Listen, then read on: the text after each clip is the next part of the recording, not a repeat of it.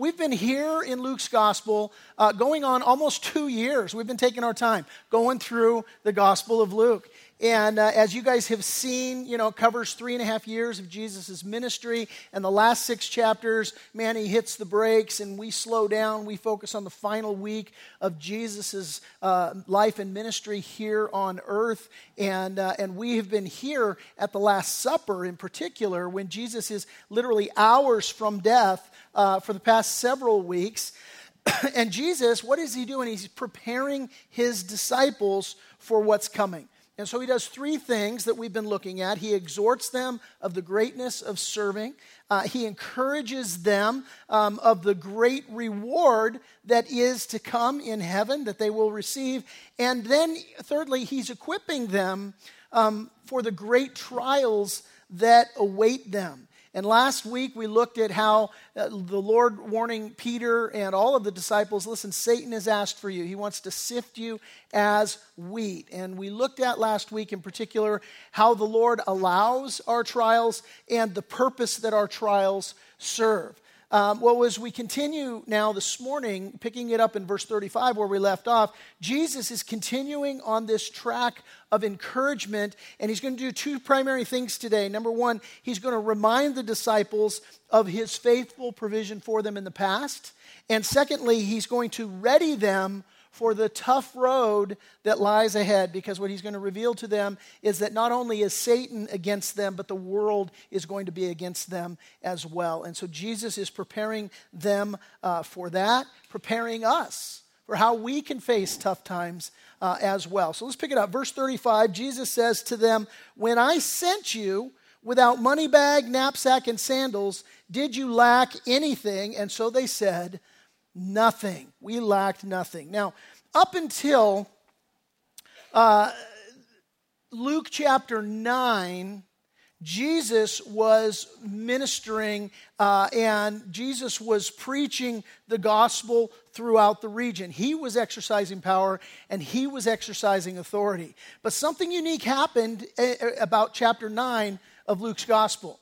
And in chapter 9, what Jesus did was he called and he commissioned his disciples to join him in the work. And that's what Jesus is referring to here. When he says, when I sent you without money bag, knapsack, and sandals, he's talking about what he did in Luke chapter 9. And so it's incredible to see. Let me put it on the screen for you just to refresh your memory. In Luke chapter 9, picking it up in verse 1, it says, "Then he called his 12 disciples together. He gave them power and authority over all demons and to cure diseases. And he sent them to preach the kingdom of God and to heal the sick." God gave them this supernatural power to cast out demons and to heal the sick. But really the emphasis was the preaching of the gospel. He gave them the powers over sickness and demons and so on to authenticate the message that he wanted them then to preach. So really the thrust was the preaching of the gospel. He said to them, verse 3, "Take nothing for the journey, neither staffs, nor bag, nor bread, nor money, and do not have 2 tunics apiece. Whatever house you enter, stay there, and from there depart. And whoever will not receive you, when you go out of that city, shake off the very dust from your feet as a testimony against them." So they departed, and they went through the towns, preaching the gospel and healing everywhere. And of course, they came back, and we saw how just psyched they were. I mean, just an amazing thing when God uses you, when you step out and you serve and you watch God's power work in you and work through you. Man, it's an exhilarating thing. And certainly the disciples experienced that. But the point is that the Bible makes clear that God's work of redemption here on earth, it is a work that God himself does. Nothing that we will do has any value, has any significance, unless it's the Lord that's building the house, right?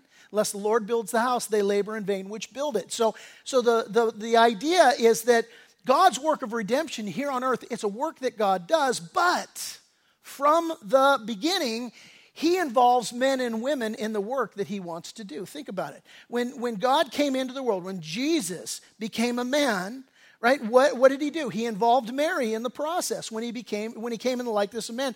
Jesus had a work to do, but he did it through a person, through people just like you and me. When he came into the world, he involved the shepherds to herald his coming. When he was ministering and working and serving in the power and the authority of God, he involved his disciples in Luke chapter 9 as he continued his work on earth. And as you continue through the Bible, you get to the book of Acts, which was also written by Luke.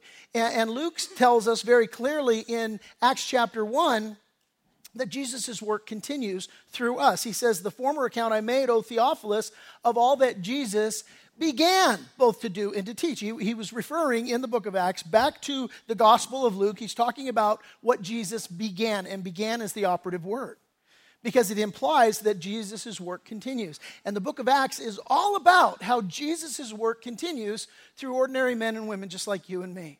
How God wants to minister, how he wants to work, and how he involves us in that work. And so there in Luke chapter 9, we see Jesus calling his disciples just as he also calls us. We see him commissioning his disciples to preach the gospel, just as he also has given you and I that same responsibility.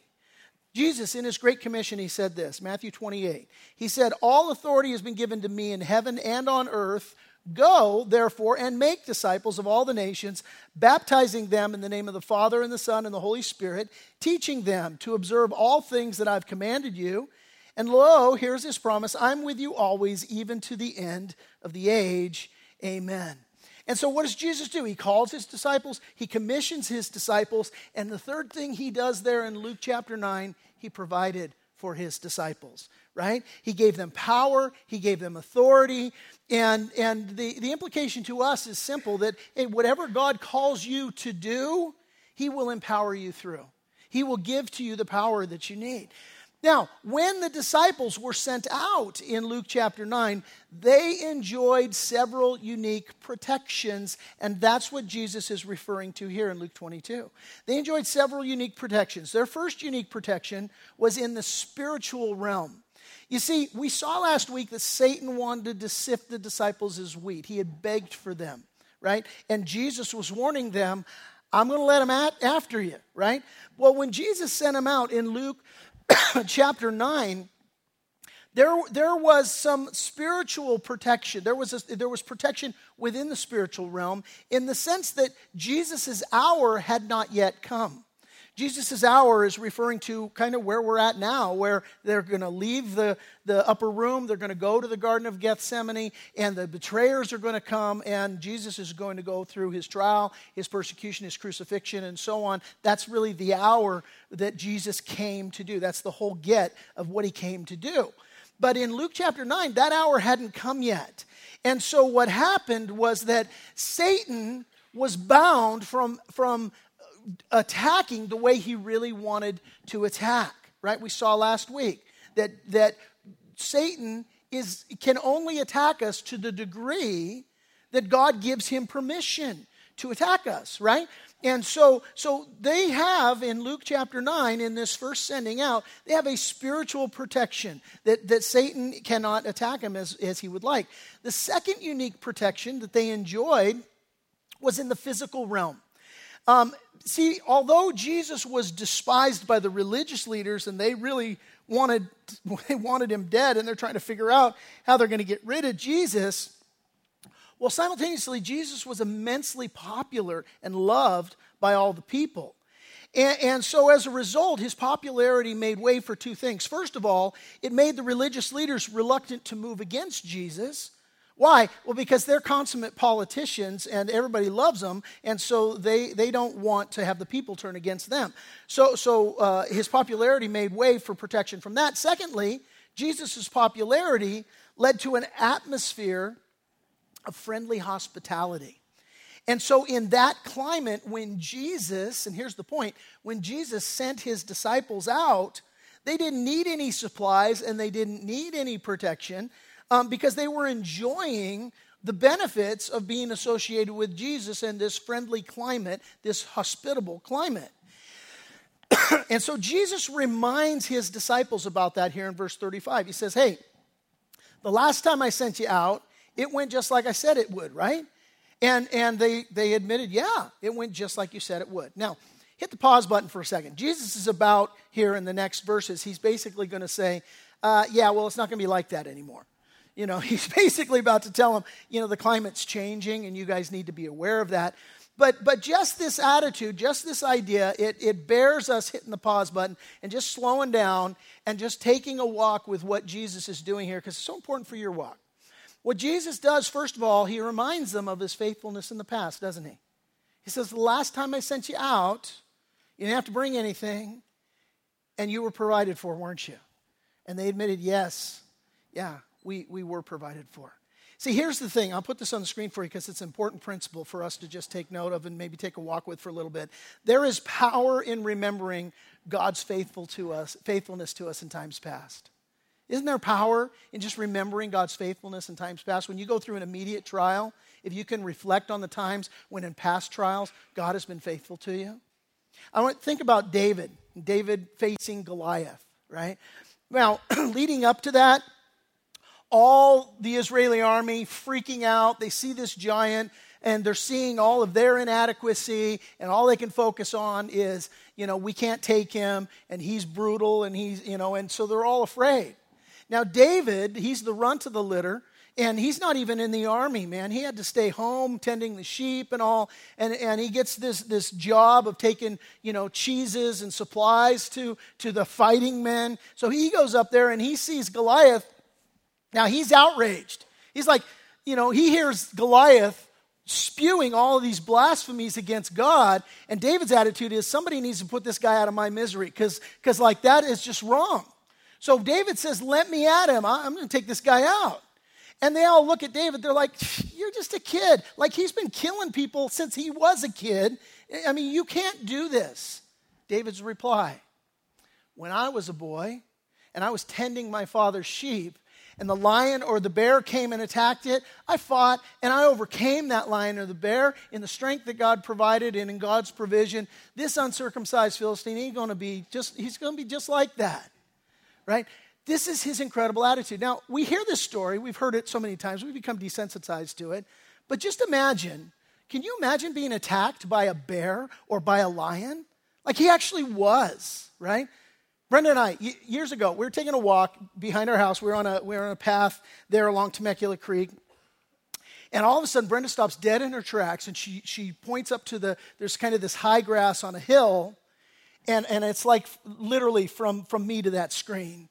And there's a mountain lion right there. And she goes, is that a mountain lion? And I look up, and I go, oh, no, baby, it's just a bobcat. I didn't want her freaking out. And she's smarter than that. I mean, it's got the head the size of a bowling ball. It's just huge, And she's like, that's a mountain lion. I go, yeah, you're right, baby. It's a mountain lion. So her tears coming out. She's getting weak in the knees, like she's going to collapse right there. And here's the thing. He wasn't even looking at us, like his head was down. He was just sort of like, licking his paws or something. I go, baby, he didn't even see us. He's busy eating the last guy that walked by here. I'm just trying to lighten it up a little bit. I actually said that, didn't I? So that didn't help. She's still losing it. I go, Brenda, you got to get a grip, man. You just cool it. Be cool, nerd. Like, this thing's going to come. You just need to cool it. I go, just walk calmly. And so we're watching it like a hawk, but we walked away. We got out of there, right? That was freaky enough. I can't imagine, having to fight a lion. But David found this. And here's the point. Man, Paul says this to the Philippians. He says that when we're in anxious situations, what happens? He says, be anxious for nothing, but in everything by prayer and supplication, with thanksgiving, let your requests be made known to God. Now, that word thanksgiving, unsurprisingly, what's it mean in the Greek? It means an expression of gratitude. Right? Pretty straightforward. But you think about it, how can you express gratitude in the first place? You have to focus on God's past faithfulness to express gratitude, don't you? You see, and that's what David was so good at doing. He's facing a giant. He goes, you know what? God's been faithful in my past. I can trust him for this giant that I'm facing now. And so Jesus says now to his disciples, he says, hey, the last time I sent you out went just like I said, didn't it? And they're like, yeah. You provided for us. You took care of us. But now Jesus says to them, beginning in verse 36, hey, it ain't going to be like that anymore. Right? And the idea where Jesus is going, it's not that God's not going to be faithful to provide for them anymore. That's not his point. His point is that the welcoming climate that they once enjoyed and that they once had been operating in, hey, that's not going to be the same. The provisions that you once enjoyed in the past, they're not going to be there either. This is what Jesus is about to say. Verse 36, he said to them, but now, hey, in the past, I sent you no money bag, no knapsack, no sandals. You didn't lack a thing, right? But now, he says, verse 36, he who has a money bag, let him take it. And likewise a knapsack, and he who has no sword, let him sell his garment and buy one. For I say to you that this which is written must still be accomplished in me. And he was numbered with the transgressors. Jesus here, he's quoting from Isaiah. He's quoting from the scriptures that talk about the coming Messiah, and specifically talking about the hardships that Messiah is going to face. That's the idea here. For the things concerning me, he says, have an end. And so these disciples answer him. They said, look, Lord, here are 2 swords. And he said to them, it is enough. So again, Jesus, he's quoting here from Isaiah 53:11. It's a prophecy about the persecution that Messiah is going to face. And the idea that he's conveying to these guys is, guys, times have changed. Times have changed. Before you received the goodwill and the hospitality of the people because of your affiliation with me. Because I had the goodwill and the hospitality of the people. That's the way it was before. But now, ironically, because of your affiliation with me, you're going to be facing a hostile world. Because what? They're turning against me. And it's all going down here in about an hour, right? And so this is what you are facing. So Jesus is warning them. He's warning us, look, you have to be prepared to live in a hostile environment. You just have to be prepared. Not only for spiritual attack, but you have to be prepared for the inevitable attack that you're going to come under as a Christian in the world. Listen, Christianity, coming to Christ, it's not like playing a country western song backward where you get your truck back and your car back and your wife back and your job back and your dog back, right? It's not like that. Yes, it's a joy to come to know the Lord. We had, First Wednesday this last week, and I don't know if you guys were there. It was an amazing time. Sherry Youngward was there leading worship for us. She shared her testimony. Russell shared his testimony. Waylon shared his testimony. Just incredible to hear what God does, how he takes us as in our brokenness and he makes us new creations in Christ. And he's faithful, and being a Christian and trusting the Lord with your life is something you will never regret. But listen, it ain't all puppy dogs and butterflies and no problems in your life. The moment you say, I'm going to follow Jesus Christ, you have set yourself on a head-on collision with Satan and this world. And so it's not always going to go easily for us. Jesus said this in Matthew's gospel. He said, do not think I came to bring peace on the earth. I did not come to bring peace, but a sword. For I have come to set a man against his father, a daughter against her mother, and a daughter-in-law against her mother-in-law, and a man's enemies will be those of his own household. What on earth is Jesus saying here? Well, let's interpret Scripture with Scripture. Here's what Jesus said in John's Gospel, and it kind of puts that Matthew quote that I just shared with you in context. Jesus said, if the world hates you, he's talking to his disciples, if the world hates you, you know that it hated me before it hated you. If you were of the world would love you as its own, right? Yet because you are not of the world, but I chose you out of the world, therefore the world hates you. Remember, he said, the word that I said to you, a servant is not greater than his master. If they persecuted me, they will also persecute you. If they kept my word, they will keep yours also. But all of these things they will do to you for my name's sake, because they do not know him who sent me. And therein is the problem. They don't know the Father. They don't have a relationship, an abiding relationship with the Lord, so they're going to hate the Lord, and they're going to hate you because you're in him. And so basically what Jesus is warning his disciples, hey, when I sent you out, you got along just fine, but now it's different, and you need to get ready for that. And he says you need to gear up. You're going to need a money bag, you're going to need a knapsack, and you're going to need a sword. And amazingly, he emphasizes this sword bit. He says, look, even if you got to sell your coat to get a sword, sell your coat to get a sword. Now, let me just say that verse 36 is confusing and it's a little bit, conflicting. There's conflicting understanding about this. It's a little controversial. There's a lot of people that will use Jesus' statement there in verse 36 about, hey, get a sword, even if you got to sell your coat to get a sword, make sure you get a sword. There's a lot of people that use this particular verse as a green light for gun ownership and for self-protection. A guy reads this, he's like, see, honey, it's right there, chapter and verse. I need to go down to the gun store, And I had a guy tell me one time, he goes, man, my worst fear is that my wife's going to, I'm going to die, and my wife's going to sell all my guns for what I told her I paid for them, Right? Let me just tell you, that's not the point Jesus is making here. That's not the point he's making here. That's not the contextual point. Now, that's not to say that the Bible precludes you from protecting your family. That is, there's other scriptures you can use as a proof text for that. Exodus chapters 21, 22. We see in there the principle making a distinction between taking a life in self-defense and killing somebody in the act of malice. There's a distinction that's made there. As a matter of fact, that's kind of foundational proof text in our Judeo-Christian distinction.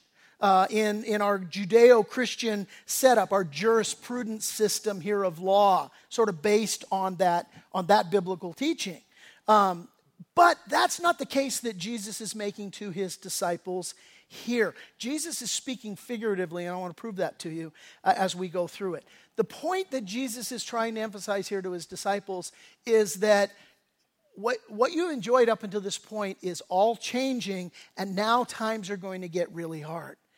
Now, the disciples, they don't know that. They're taking Jesus literally, and we see it in verse 38. Look, Lord, here are 2 swords. You said to sell our sword. We got 2 of them, right? And Jesus' answer, he says, that is enough. Now, what he's not saying is, yep, check, 2 swords. You're well armed. That's good, right? He's not saying that. I mean, some people think when he says, that is enough, that it's kind of, he's talking sarcastically, like, yeah, that'll do it, kind of attitude. Really, what he's saying is that's enough of that kind of talk, right? You're taking this literally. I really meant it more figuratively. And let me prove this. Skip ahead to verse 49. We'll come back and cover the other scriptures in a minute. But again, they're in verse 49. They're in the Garden of Gethsemane. They've made their way from the upper room to the Garden of Gethsemane. They're praying. They're getting ready. And Judas shows up with a band of people to take Jesus into custody and to crucify him. Right. And so verse 49 tells us, after Judas and this band of guys shows up on the scene to capture Jesus, it says, when those around him, now this is talking about the disciples, when those around him saw what was going to happen, they said to Jesus, Lord, shall we strike with the sword? Is now the time? We have 2 swords. Shall we strike with the sword?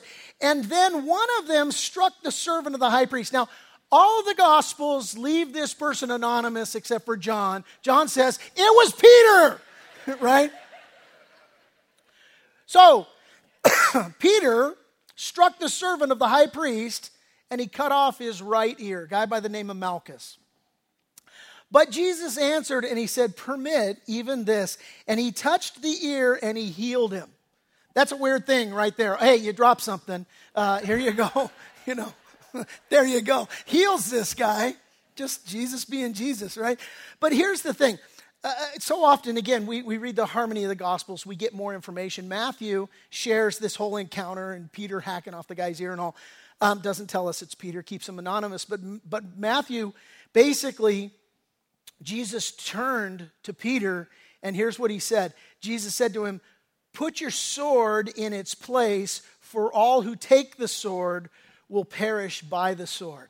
Now, why on earth would Jesus say that if previously he meant literally that they should start arming themselves and acting in an aggressive way in their faith? That is not the point. It's clear that Jesus' exhortation to his disciples to take provisions in a sword is not a literal exhortation, that it's a figurative exhortation.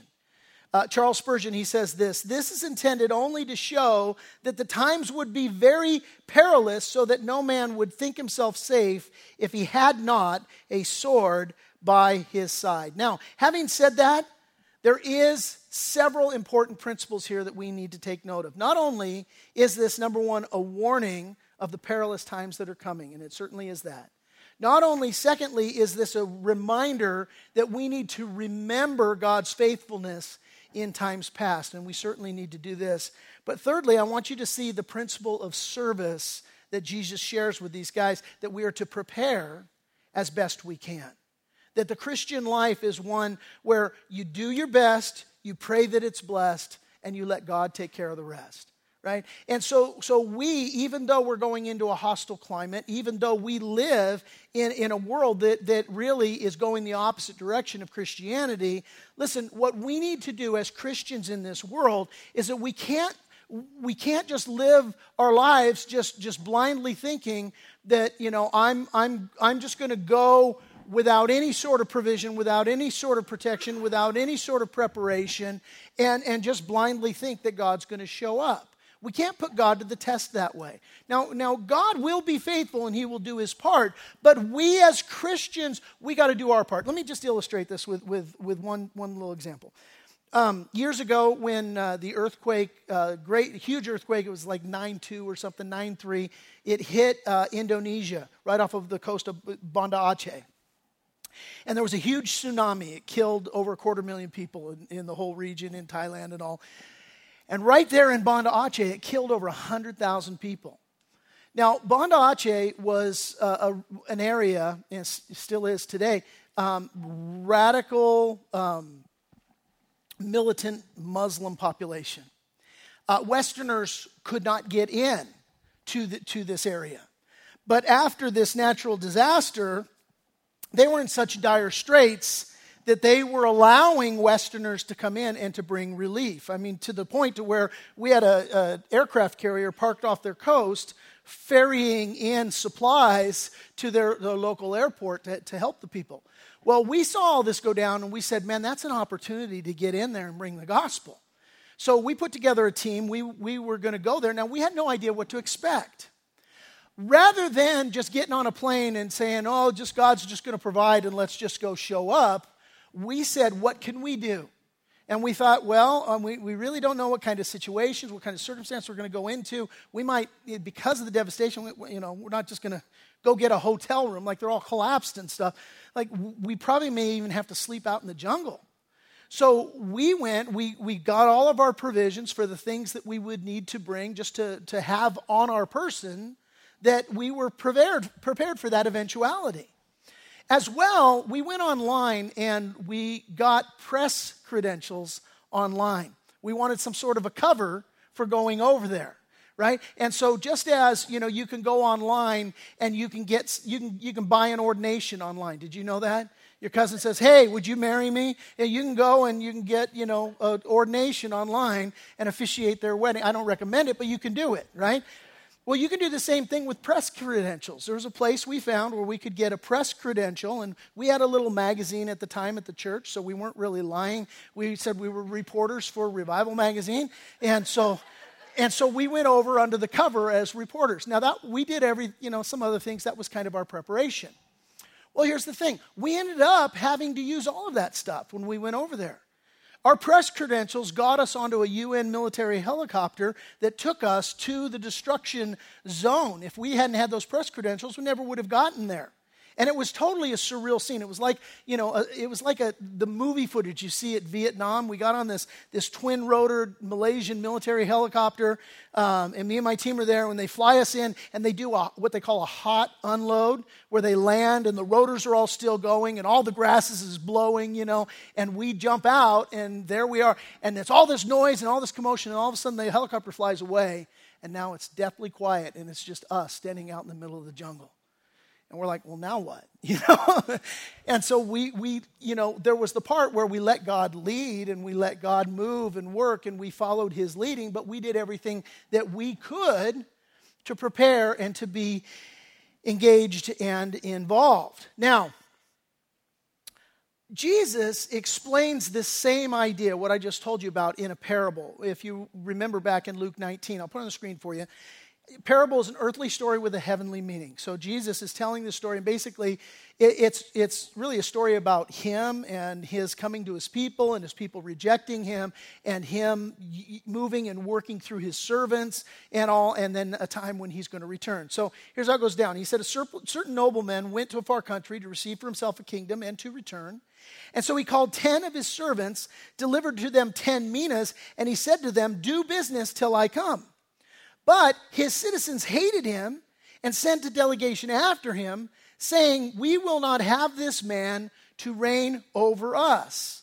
Verse 15, he continues, it says, and so it was. Now, by the way, we live in between the verses I've just read and this verse I'm now about to read, because the verse I'm about to read is the picture of Jesus returning, right? Verse 15 says, so it was, when he returned, having received the kingdom, he then commanded these servants. What servants? The servants that he'd given gifts to, right? He'd given investment to. He commanded these servants to whom he had given the money to be called to him that he might know how much every man had gained by trading. That's the point, right? Understand, we live in between these verses. Jesus has gone to heaven, and a day is coming when he's going to return. But in the meantime, you and I are commanded to do the Lord's business. And so God has called every one of us to engage and use whatever he's entrusted to us to serve him. And we do whatever we can, legally, morally, and ethically, to serve and invest the talents that he's given to us, right? And we do this, Jesus says now in Luke chapter 22, we do it in a hostile world. We do it in a hostile world, which means, and this is, if you haven't heard anything I've said, this is the point here. Here's what this means. It means that we need to prepare ourselves, okay? You need to be prepared. You live in a hostile world. You have duties and responsibilities, how you're supposed to live out your faith. And how are you supposed to do it? You're supposed to prepare. That's the whole metaphorical point of, bring a knapsack and a sword and all these stuff. It's about you being prepared. Well, how are you supposed to prepare? Back to verse 39, we'll pick up the story. But I'll just tell you how you're supposed to prepare. It's prayer. Prayer. Verse 39, coming out. He's talking about coming out of the upper room where they've been having the Last Supper. And now what he's going to say is they're heading to the Mount of Olives. Coming out, he went to the Mount of Olives. And as he was accustomed, and his disciples also followed him. And when he came, here's the idea, guys, hear it. When he came to the place, he said to them, pray that you may not enter into temptation. Guys, Satan's asked for you that he might sift you as wheat. The climate has changed. People aren't going to just provide everything for you now anymore. Well, you're going into a hostile world. You need to pray that you may not enter into temptation. And he was withdrawn from them about a stone's throw, and he knelt down and he prayed, saying, Father, if it is your will, take this cup away from me. Nevertheless, not my will, but yours be done. All right. Let me unpack this just really quickly and pay attention. Jesus here, going to the cross, represents great stress for Jesus. It's not what he would like to do for a couple of reasons. I'm not saying he didn't want to go to the cross, because of course it was the joy that was set before him, the Bible tells him, that he endured the cross and despised its shame. And the joy that was set before him was redeeming us. What Jesus is doing here is he's asking the Father, is there another way that we can pull this off without me having to go through what I'm about to go through? Not just the physical agony of the crucifixion, but even greater than that, which caused even more stress to Jesus, was that he was taking the sins of mankind upon him. The Bible says he who knew no sin became sin for us, that we might become the righteousness of God in him. And with Jesus taking the sins of the earth upon, the sins of the world upon himself, he and the Father are going to be separated. This is why he would cry out, my God, why hast thou forsaken me? It's because of the sins of the world that he took upon himself. And he experienced the wrath, the full wrath of God. That's what he wasn't happy about, or wasn't excited about going to. That's what he's saying, look, is there any other way? Right? And so the point that you got to just get right here is, some people will go, oh, Christianity, it's so narrow. Jesus is the only way. It's just so narrow. Can I just tell you, life is narrow. 1 + 1 will always equal 2. It will never equal 3. I don't care if you say that's too narrow and you want 1 + 1 to equal 3. Just because you says it equals 3 doesn't mean it equals 3. Okay? It equals 2. And the fact of the matter is that Jesus is the only way. He prayed, Lord, if there's any other way. Well, there was no other way. What happened? He went to the cross. That tells us there is no plan B. There is no, you do good and you try hard and God will grade on the curve and you can come to him if you're a good person and you're not Charles Manson. That's not in the equation. It's that the only propitiation, the only payment, the only reconciliation for your sin is Jesus dying on the cross for your sin in your place and you placing your faith in him. That's it. There is no other way. Salvation is found in no one else except for Jesus Christ. He's the way, he's the truth, and he is the life. Right? And so this is the thing. The other thing Jesus does here in his prayer is he says, nevertheless, not my will be done, but thy will be done. Guys, this is so important. Now, man, there's so much we could say about prayer. I did a series on this when we went through our values series on prayer, and you can listen to that. Which that's not even exhaustive. There is so much more. You can go on our website. There's a section there on what we believe. I talk about prayer there and the doctrine of prayer and all and what our position is here. But listen, the attitude, the idea of prayer, it's not to have your will done in heaven. It's to have God's will done on earth. Right? The attitude of prayer is to come to God and say, look, you hold it in an open hand. God, here's what I'm going through. Here's what I want. Here's the way I see things. But you're God. And so I'm going to hold this in an open hand. Not my will be done. God, your will be done. Right? And that's what Jesus does here. And so he says, not my will, your will be done. And then an angel appeared to him from heaven and strengthening him. One of the commentators makes a point to say at this point that the angel did what the disciples failed to do, which kind of stings a little bit because when we get down, as we read this, the disciples, Jesus told them, pray lest you enter temptation, and they didn't. They kept going to sleep, right? And so the angel comes and strengthens him, right? Verse 44, and being found in agony, he prayed more earnestly, and then his sweat became like great drops of blood falling down to the ground. Scientifically, this is called hematidrosis. And this is when you have your capillaries burst because you're under great stress and your sweat mixes with that blood and you actually sweat blood. And this is brought about physiologically by great stress. And so Jesus, great stress as he's preparing to take the sins of the world upon himself, and these great drops of blood that he's sweating out.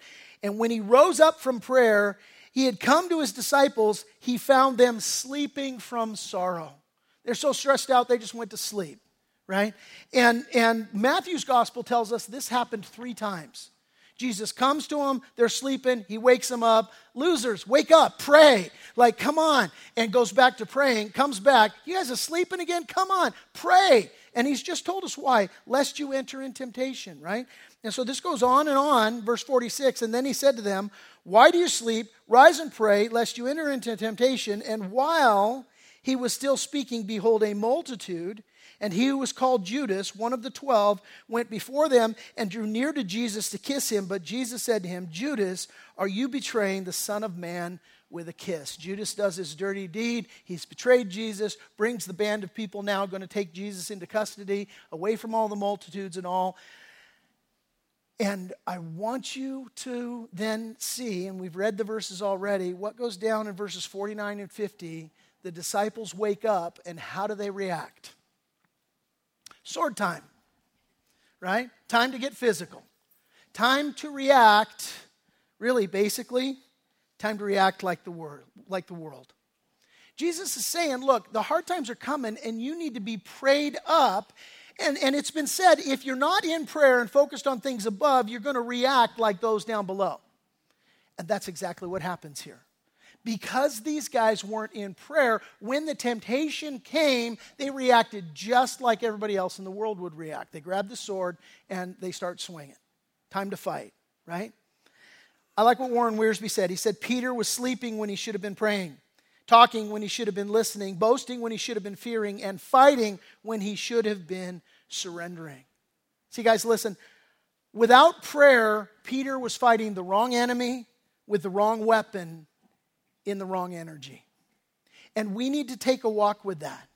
Ian Bounds, in his book, The Power Through Prayer, he said, the person who prays puts God into the work.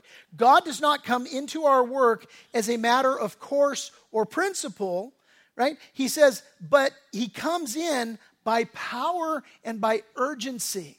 In other words, what he's saying is that when you are in this situation, metaphorically, you've been sleeping and the situation already all of a sudden shows up in your life, if you haven't been praying, then the power of God and moving in the Spirit of God and being heavenly minded is not going to be the first thing in your response. What you're going to find so often is that the first part of your response is going to be your sinful flesh. And that's the whole idea that Jesus is saying. Hard times, pressing, crushing, and you better be prayed up, guys. You better be in prayer. Because you can't trust what your reactions are going to be, because they'll be fleshly and they won't be spiritual.